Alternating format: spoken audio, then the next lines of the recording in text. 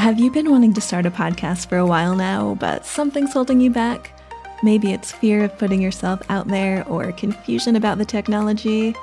I'm Sarah Mikutel, and on Podcasting Step by Step, I'll break down how to podcast with a little loving motivation to give you the skills and the confidence you need to finally launch that show of your dreams. Let's get started. Hello, and welcome to Podcasting Step by Step. I'm your host, Sarah Mikutel, and my first 7 episodes have just been me at the mic, and now I think it's time to bring on my first guest. I love interviewing other people, especially other podcasters, and so I'm going to test doing an interview once a month. My first guest is James Cridland, who you may know from the daily podcast Pod News. James has been an industry expert in both radio and podcasting for years, and has influenced the audio strategy at major players like Virgin Radio and the BBC. He is a self-described radio futurologist, a consultant, a speaker, and a writer, and I invited James onto the show to talk about the state of podcasting in 2019, the potential growth of the industry and the opportunities that he sees for indie podcasters, and I also wanted to ask him how he got into podcasting himself. I really enjoyed speaking with James and hearing his insights, and I think you're going to get a lot of value out of this episode. Now into my conversation with James. Welcome, James. Thank you so much for joining me today. It's a great pleasure. Thank you for having me. So I know you as a podcaster. I subscribe to your show, Pod News, and also your newsletter, but you started out as a radio guy. You're still a radio guy. Could you tell us a little bit about your background? Your CV is so long. I think I'm just going to say, what's been your proudest moment in radio so far? Crikey, there's a thing. Yeah, so I've worked in and around radio for the last 30 years or so. And I guess, I don't know, I guess one of my proudest moments was I was working for a radio station in London in the UK called Virgin Radio. And in early 2005, we launched what we would call now the world's first mobile phone app for a radio station. And you could tune into the radio station there and it would work and it would sound kind of okay-ish. And it was a world first. So I'm quite pleased at doing all of that. Yeah. That is very cool. You've also worked for the BBC. And what are you up to now as far as that space? Yeah, so I'm currently working with a bunch of different radio companies across the world. I help with something called Radio Player, which is an app in various countries. Consulting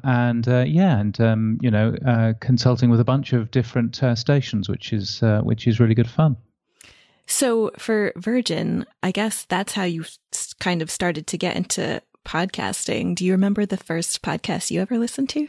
Yes, I think one of the first podcasts I listened to was Buzz Out Loud from CNET, which was very good and had Molly Wood on there and Victoria Belmont, and that was a great podcast that I used to listen to, and Twit, of course, with Leo Laporte.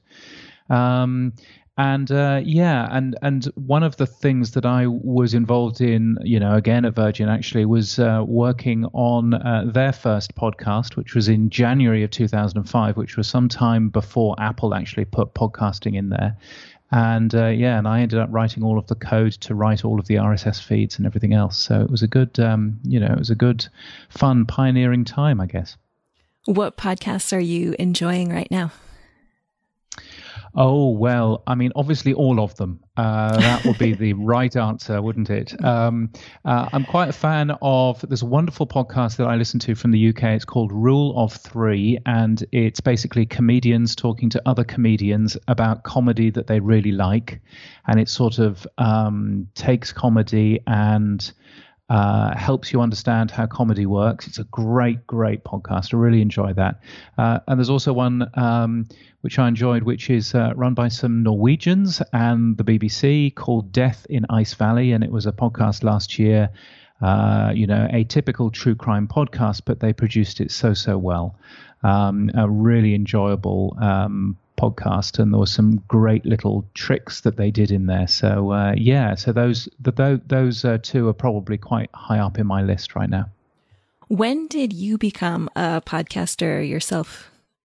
That's an interesting question. So I sort of, I played around with podcasting for a little bit, as everybody has, but I started sort of properly podcasting really because I was getting bored of people talking to me about pod news and saying, "You do a podcast, right?" And I was there going, "Well, no, it's just a newsletter. It's, there's no podcast there." And I suddenly thought, why don't I just make a podcast? Because then I won't have to answer this question again.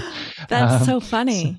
Okay. So, and actually it's been really handy because it's helped me, there's nothing better than actually running your own podcast and understanding exactly, and I host it myself and I do all of the tech behind it myself as well, to understand exactly what's going on in this space and to understand exactly, to be able to actually see what the server logs say and to be able to go, is this particular podcast app playing nicely, and all this kind of stuff. So it's been really useful, actually. It's a really useful thing to end up doing. I didn't realize that the newsletter came first because I really love both. I think you're doing great work. So thank you so much for that. But thank you. What motivated you to start writing Pod News? So I think I was at a radio conference in the way that the Americans do. I was at the Worldwide Radio Summit, which, as you can guess from worldwide, had lots of people from the US there. Mm-hmm. It's a bit like you do with sport, our World Series and all that. Yeah. And so I was there, and I was having a chat. I think I was the Worldwide, and so I was there having a chat with a couple of friends of mine, and they were saying there really is nowhere on a daily basis that you can get news and information about what's going on in podcasting. And I've been putting together a newsletter for some time about radio trends, international radio trends going on. And I thought to myself, well, there must be something that I can do in terms of the podcast space. It's a space I understand. It's a space I've been working, around for a while.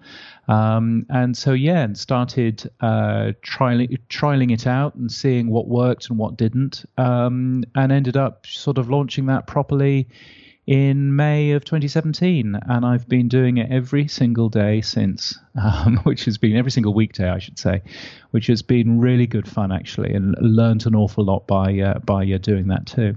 Yes. So your knowledge of podcasting is obviously quite vast, and I would love to talk to you about some trends that the space is seeing right now. So Edison Research recently came out with its annual podcast consumer report. And the report says that this year has seen the biggest jump in year-over-year podcast listening. So for new podcasters, could you talk a little bit about the growth of podcasting? Like, what was the trend over the last 15 years and why does it seem like it's really exploding right now?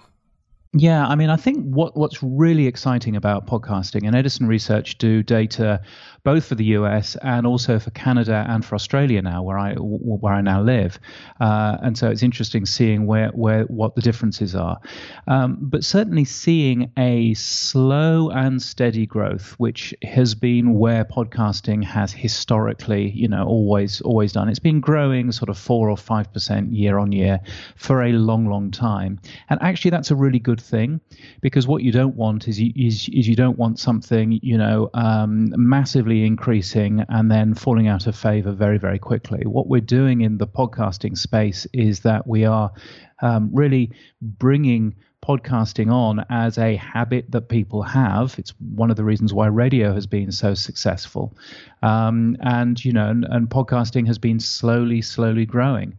So now a third of US adults have listened to a podcast every month. A third of US adults, that's 90 million people.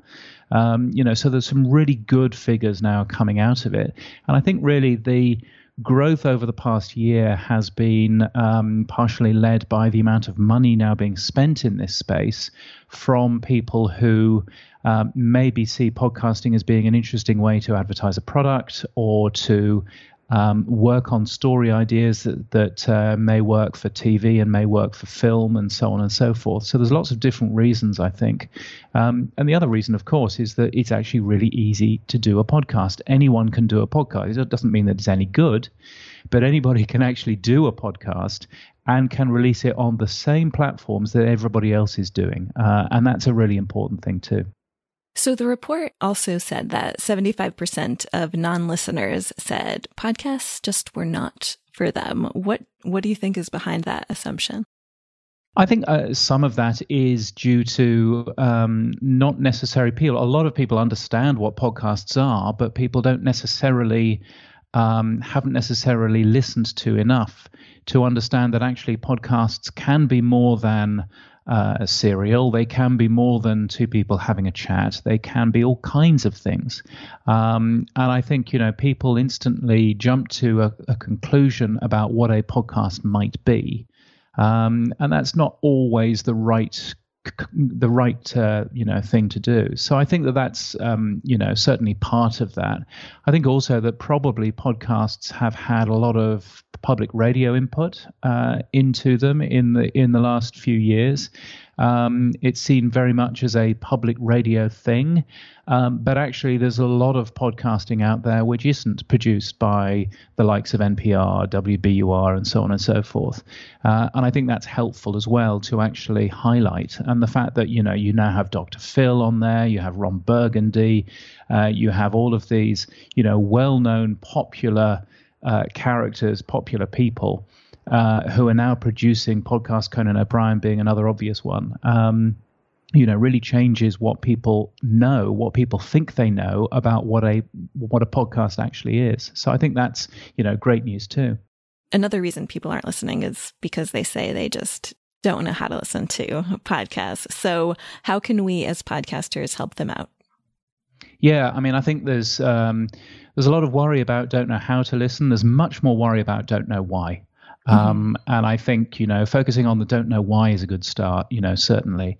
But, don't know how, I think it's become much easier over the last year because we've seen Google Podcasts launch their podcast app, which the podcast player itself is on every single iPhone out there. So if we're clever, what we can do is we can share one link that if you're running an iPhone, automatically opens Apple Podcasts, which is already pre-installed. If you're running an Android phone, automatically opens Google Podcasts. That player is automatically installed, and that one link will help you do that.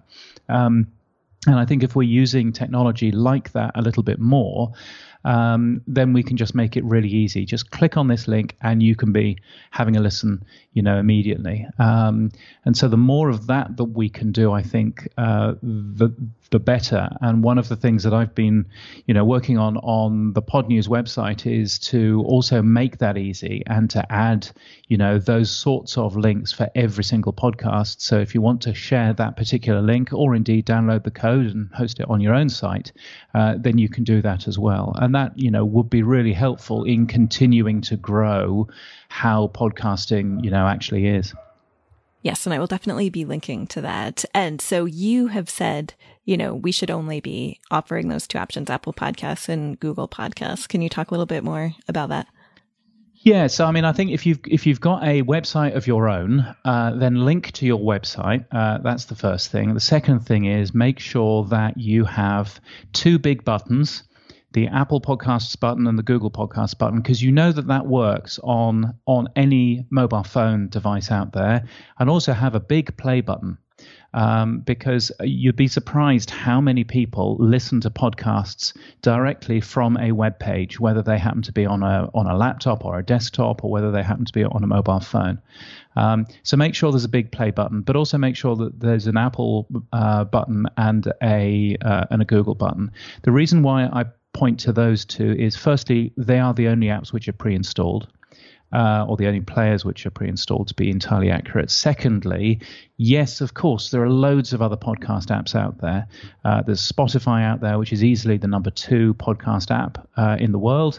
But there are also things like Overcast and Pocket Casts and everything else. But if you already have downloaded those, then you know how the search function works. You are automatically a podcast expert if you have one of these additional apps on your phone. So it's probably worthwhile just focusing on the main apps that people have, which are pre-installed, which don't need any explanation, and focusing on those. And that also, of course, means that you end up being higher in the charts if you're focusing most of your traffic into Apple Podcasts and into Google. I want to go back to the why behind listening to podcasts, since that's so important. How can we, and I guess I'm interested in how you personally talk to people who don't listen to podcasts about why they should be. Yeah, I mean, I have a beautiful role in that I don't care about people who don't listen to podcasts because I run a newsletter for people who make podcasts. So therefore, if you don't listen to podcasts, then you're in the wrong job if you're trying to make a podcast. So, but having said that, I think that one of the things that we've done, fairly one of the things that we need to do fairly urgently is to actually explain what kind of content there is in podcasts. What we're doing, which is quite interesting, is we are actually following the book, the bestsellers in terms of books. So if you have a look at the bestsellers in terms of books, guess what the number one thing is? It's true crime. And biography is also in there. And business success is also in the bestseller list. So we've got a lot of that stuff. What we may not have a lot of is a lot of the less cerebral stuff and a lot of the more, in inverted commas, popular stuff. There is a reason why some of the TV shows are number one, in that they are specifically built for you to relax in front of. So some of the big TV shows that you end up watching, they're not there to necessarily make you think that hard. They're there to entertain you. And maybe we haven't got quite as many entertaining, in inverted commas, podcasts, out there than you would kind of expect. Yeah, speaking about just kicking back and relaxing, I was really surprised when looking at the Podcast Consumer Report that 70% of people said they don't do anything else when they're listening to a podcast, which, I mean, is that accurate? And what are these people doing? Just lying in bed listening? Yeah, which I think is, I think you've just put your finger on it. I think not doing anything else means trying to fall asleep. Okay. And there are a lot of people who listen to podcasts. As a little tip, don't go up to your favorite podcaster and say, I listen to you to fall asleep. That's never a good thing. But I think that there's an awful lot of people out there who are who yes, will listen at the end of the day just to relax. But having said that, 90% of people listen to podcasts alone. That figure is only 50% in terms of radio. So 90% of people listening to podcasts alone, is a really important thing. And that means that people are listening to podcasts in a very different frame of mind. The most popular place to listen to a podcast is at home. It's not, many people think that it's, while you're commuting and everything else. It really isn't. And I think that, again, is a really interesting and useful thing. Again, very different to how radio works. So I think that there's some, really interesting differences in consumption for podcasting that there isn't necessarily for other form of audio. And the fact that, most podcasts are listened to on headphones is, again, a different thing to other audio media. So, there's a lot of really fascinating things going on around how podcasting actually works. What are the other differences between podcasts and radio? People must ask you that all the time. Yeah, I mean, I think that podcasting is so much more intimate. It's so much more because we're listening on headphones, because we're likely to be listening alone. It is much more intimate, and you feel much less as though this is a shared experience with hundreds of thousands of people, which you do with radio. You feel much more as if it is a much more intimate, personal thing. And I think that changes everything to do with how you put a podcast together, not too much loud music and shouting and stuff like that. Leave that to the commercial radio jocks, but also what you do in terms of advertising as well. What works in terms of radio is a 30-second or a 60-second spot of somebody shouting over some music, telling you to go out and buy car insurance or something. What works in terms of podcasting is somebody actually explaining to you the benefit of this particular product, this particular insurer, this particular, mattress or whatever it might end up being, somebody who you trust as the podcast host explaining how this stuff works. And that's a very different mindset to get your head around if you're working on brand advertising and stuff like that. So, quite a lot of differences in consumption mean quite a lot of differences in how you make podcasts and specifically how you advertise in them as well. So right now there's some very popular names on podcasts when it comes to advertising, like ZipRecruiter is everywhere. The Quip toothbrush, all these things are popping into my head. Yes. In the future, do you think as advertising gets bigger and bigger, the ads are going to get more bespoke to the particular show? I mean, I think, there's a difficulty here in that there is clearly a difference in terms of the type of brands that are advertising in podcasts and the type of brands that advertise as a whole. And so I think, so the top three advertisers in podcasting right now, ZipRecruiter at number one, Geico at number two, Indeed at number three, which is another job thing. Now, if you look at the top advertisers in radio, then actually you have very different advertisers in the whole top 10.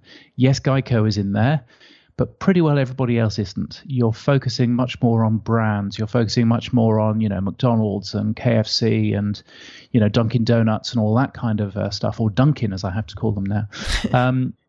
You're focusing very much more on brand advertising, and really what podcasting advertising has been focused on is direct response, is, go to a website now, use this offer code, get 10% off, and away you go. And there's much less brand advertising there, with the exception of Geico. And Geico's an interesting one because insurance, you have to be advertising all the time because people's insurance policies run out every year. And so you have to make sure that you are top of mind every single year when somebody is thinking about renewing their insurance.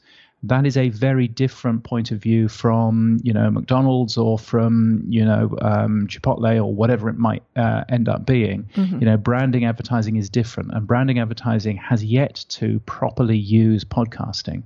And I think it'll be interesting seeing, what happens when larger brands are actually using podcasting as well. So there is a bit of a difference, there, and therefore a bit of a difference in terms of how you advertise. The other sort of side of it is, of course, how scalable really is it for, for Quip's advertising agency to talk to every single podcast host and make sure that they are on message, make sure that they're not saying silly things about that particular toothbrush. I believe it's very good. They're a supporter of Pod News, as it happens, weirdly. But how scalable is it to actually expect? If Quip are advertising on 5,000 podcasts, they're not, but if they were, who would be checking what people were actually saying about them? That's a very different conversation to checking that a 30-second ad has gone out correctly on, 10,000 stations. So I think that there's an interesting conversation there about how scalable all of this is. And, Anchor has been, trying their best to use technology to scale that sort of thing. And it remains, really to be seen whether or not that actually works. Going back to the Podcast Consumer Report, so it said that 43% of monthly podcast listeners have listened to a podcast on Spotify. They've obviously become a very big player this year, not only with acquisitions, but also with how many people are listening on them. And there's been talk about how musicians get paid on Spotify, but podcasters don't, unless they're the very few that have an exclusive deal. So do you see podcasters getting paid for the use of their work by platforms like Spotify in the future? Well, no, I don't think so. And I'm not sure that most podcasters would expect that, because most podcasters have worked out that the way of, if you want to make money, and you don't have to make money out of podcasting, but if you want to make money, there are lots of different ways of doing that. Luminary is another brand new app which has come out, which has seemingly spent the last couple of months really annoying people. But and they have a business model which is you pay a subscription and you get these additional podcasts. There's something else happening with a large podcast host, which I can't talk about very, very shortly, which again is another form of earning money from a subscription basis. And then you've got things like Patreon, donation-based stuff. And there are many people out there who run a podcast because they happen to run a consultancy. And the podcast is great free advertising. Lots of different, ways of running a podcast. Spotify pays musicians for carrying on the platform, because typically you will go out and you will buy a CD or you'll buy a cassette or a piece of vinyl if you can find any. That's not historically how podcasting has worked. And I'm not sure that any specific platform really needs to be paying everybody. But if some platforms want to, then great. And Luminary, for a certain amount of podcast creators, will be a very good way of actually paying for the making of that particular podcast. And that's as valid an approach as any, I think. Yeah. Gosh, Luminary, you mentioned.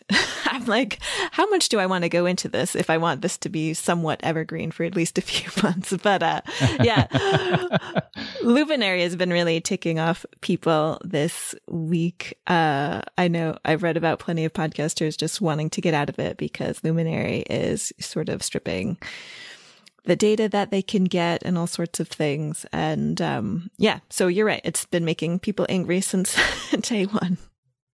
Yeah, I think the difficulty really with a lot of this is that there have been lots of people with a lot of money jumping into the podcast business and not fully understanding how the podcast business works. Mm-hmm. And Luminary is a great example of that. They're a company who decided to launch with an interview in the New York Times, not with a speech at a podcast conference. They haven't spoken to any podcasters until about a month before launching. They have taken, all of the podcasts available in the Apple iTunes directory and put those into their own app, which is the way that most things work in this world. But it's not necessarily a good look if you've earned $100 million. That's a third of all of the money that US podcasting earned last year. $100 million worth of cash, to launch something and not to bother talking to, a bunch of different podcasters. So the whole thing is, they've been a little bit tone deaf, in terms of how they've done it. I have, as you say, I have been spending the last week writing about them, and it's not been a good week for them. But either they will crash and burn, or they will be very successful with some of the people who they have signed up. They've signed up some great podcasters, and they may be really, really good. Or it may be, the Fire Festival equivalent of the podcast world. All of the signs, I have to say, all of the signs are that it's more Fire Festival than it is massive success right now. But who knows what the future is going to bring. And I'm sure that they will bring in people that actually understand how podcasting works, rather than their CEO is a guy who's a merchant banker and who's been investing all of his life. He understands nothing about how podcasting works. So if they bring in a bit of experience, that's probably a good thing. Why are all these investors jumping on board now?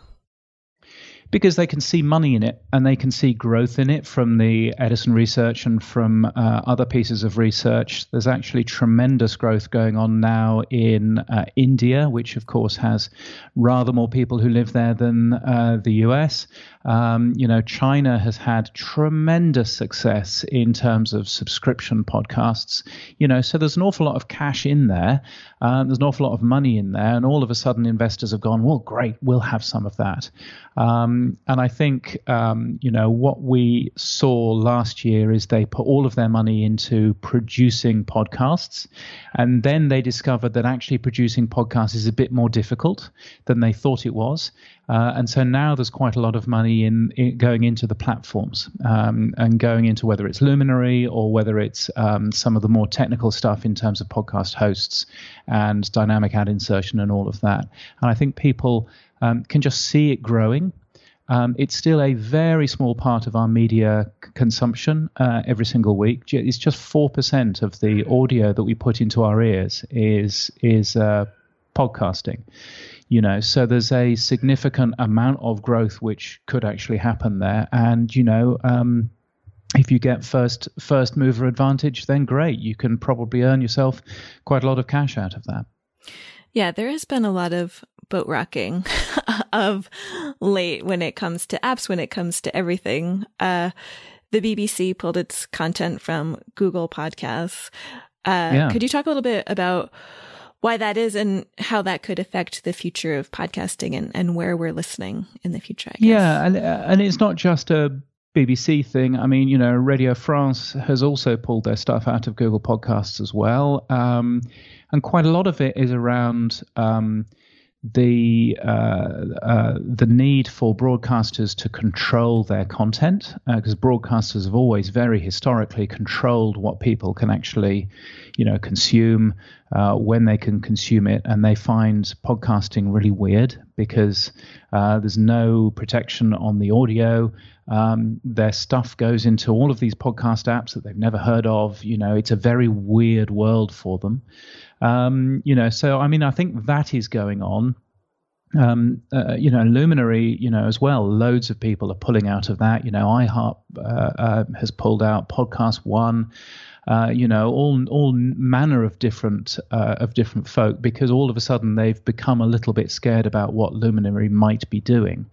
And I think really, what we're probably seeing right now is we're seeing a bit of the growing pains of podcasting, which is always, with the exception of Apple, has always been a very grassroots thing, a very, even thing that anybody can actually get into, with people like Luminary jumping in, or people like Spotify jumping in with lots and lots of money behind them.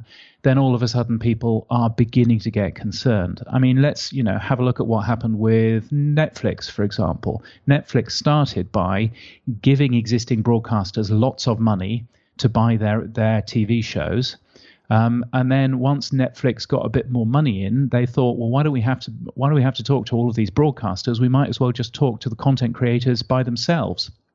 And so they've cut off all of the large broadcasters, away from this. And of course, those broadcasters are not now very happy, about it. And I think they're a little bit concerned about what might happen in terms of the podcasting world as well. So keeping podcasting open, keeping it as a level playing field that anybody can actually get into is, I think, a really important part. So when it comes to having our podcasts discovered, especially if we are not famous people, do you have any advice on how to improve discoverability? I know Spotify says they're working on an algorithm to help people discover podcasts that they love. Is there anything we can do before that? Yeah, I mean, the first thing is don't focus on existing podcast listeners to increase your discoverability, because actually the most important thing you can do, if you have a podcast about knitting, go to a knitting conference, go to your local knitting conference, talk to, as if there's a conference about knitting, but you know what I mean. I'm sure there's many, yeah. People always use knitting as the example. I don't know why. I know, it's ridiculous. Go to a fly fishing conference and talk to them about your fly fishing podcast. That's where the low hanging fruit is. We have an average of between 6 and 7 podcasts that we listen to every single week, apparently. It's a big deal to ask someone who is already listening to 6 podcasts to add another one. That's actually quite hard. It's much easier to go to a set of people who share the same passions that you do in a subject matter that you are podcasting about, and to show them how podcasting works. So that's the number one thing. Yes, absolutely. Focus on, getting more, getting more visibility in Apple Podcasts if you can. If you're clever, for example, you will launch a new show on a specific day and make sure that everybody is subscribing to you on that specific day, and focus all of your launch activity around that specific day, because that's the way to get number one in the Apple's chart, in Apple's chart. But on the other side, focusing on things that aren't podcasting is a great start to actually get people, tuned into what it is that you end up doing. Well, yeah. And that goes back to what you were saying earlier about, the why behind your show and why people should listen to. Like, nobody cares that you have a podcast, but they'll care if you can improve their knitting or fly fishing skills. Yeah, exactly. And if you're talking to somebody whose passion is, restoring old motorbikes, and you can actually show them, here is some astonishingly great content that you'll never find on a radio station, you'll never find on a TV channel. It's just for you, those people who restore old-fashioned motorbikes.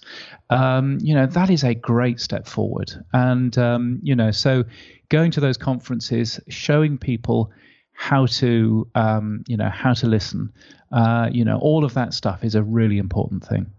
Final question for you, James. As a fellow travel lover, I know you're always flying around the world doing podcasting stuff. I would love to know what is in your travel podcast kit. This is going to be really easy and quick, because I have to podcast every single day. Obviously, I do have to take my travel podcast kit around. And my travel podcast kit is my mobile phone. That is literally it. So I use a little app when I'm on the road called Orphonic Edit, which is a little app for my Android phone. And that is the way that I record and then process the audio and then send it up to my own host. And it makes it really easy, simple, and straightforward. So I did actually carry my fancy microphone over to New York a couple of months ago, and on the way back, the excellent boys and girls of the United States TSA probably picked up my microphone and dropped it from a very great height, because it was very, very broken when I got home. Oh, gosh. So I don't do that. But the nice thing is, Rode microphones, I happen to have a Rode microphone. I sent it back under their guarantee, and I thought, we'll see what happens. And they sent me a new one. So good for them. Very nice. So that's a good thing. But yeah, I think, one of the things that I do on the daily podcast that I do is, if I am away from my home studio, in inverted commas, then I will always start my podcast by saying where I am, because it explains why it sounds a bit different. And typically I will also deliberately record it in a noisy place, because what's the point of going to, Podcast Movement or New York City or something and just be recording in a very, very quiet hotel room? There's no point in that. You might as well be out and about, so you can actually hear that I have actually left home. So that's what I end up doing. Very cool. So you keep it simple: cell phone, Orphonic app, and your microphone when it's working. Yeah, and that really is it. And or just the cell phone, not even a microphone. Okay. So yeah, to keep it as simple as that. And I'm very lucky in that my podcast is 2 minutes long, and it is relatively simple. And as long as I haven't had too many beers, it's quite easy to to record a podcast. If I was recording a 45-minute, interview with somebody else, it will be a very different conversation, of course. Well, thank you so much for talking to me, James. Where can people find out more about you? Yeah, it's a great pleasure. So podnews.net is the place to go, where you can subscribe to the free newsletter. The podcast's good, the newsletter's better. And that is where you can also find out useful stats about your own podcast and everything else. And I've got a personal website at james.cridland.net. That's james.cridland.net. If you'd like to learn even more about James, check out my other podcast, Postcard Academy, in a few weeks. On my travel podcast, I primarily feature expats who have packed up everything to start a new adventure in another part of the world. And James is an Englishman living in Brisbane, Australia with his family. So I will be interviewing him on all of his favorite local food and cultural recommendations. My next interview on Podcasting Step by Step will be with Elsie Escobar, one of the leading female voices in podcasting and co-founder of She Podcasts. Who else would you like to hear from? Message me on Instagram and let me know which podcaster you would like me to interview on Podcasting Step by Step. Thank you for listening to Podcasting Step by Step. You are now one step closer to launching that podcast you've been dreaming about, but I want to get you even closer. I created a free guidebook for you with actionable worksheets called 8 Mistakes New Podcasters Make and How to Fix Them. To find that, head on over to sarahmiguetel.com/fix.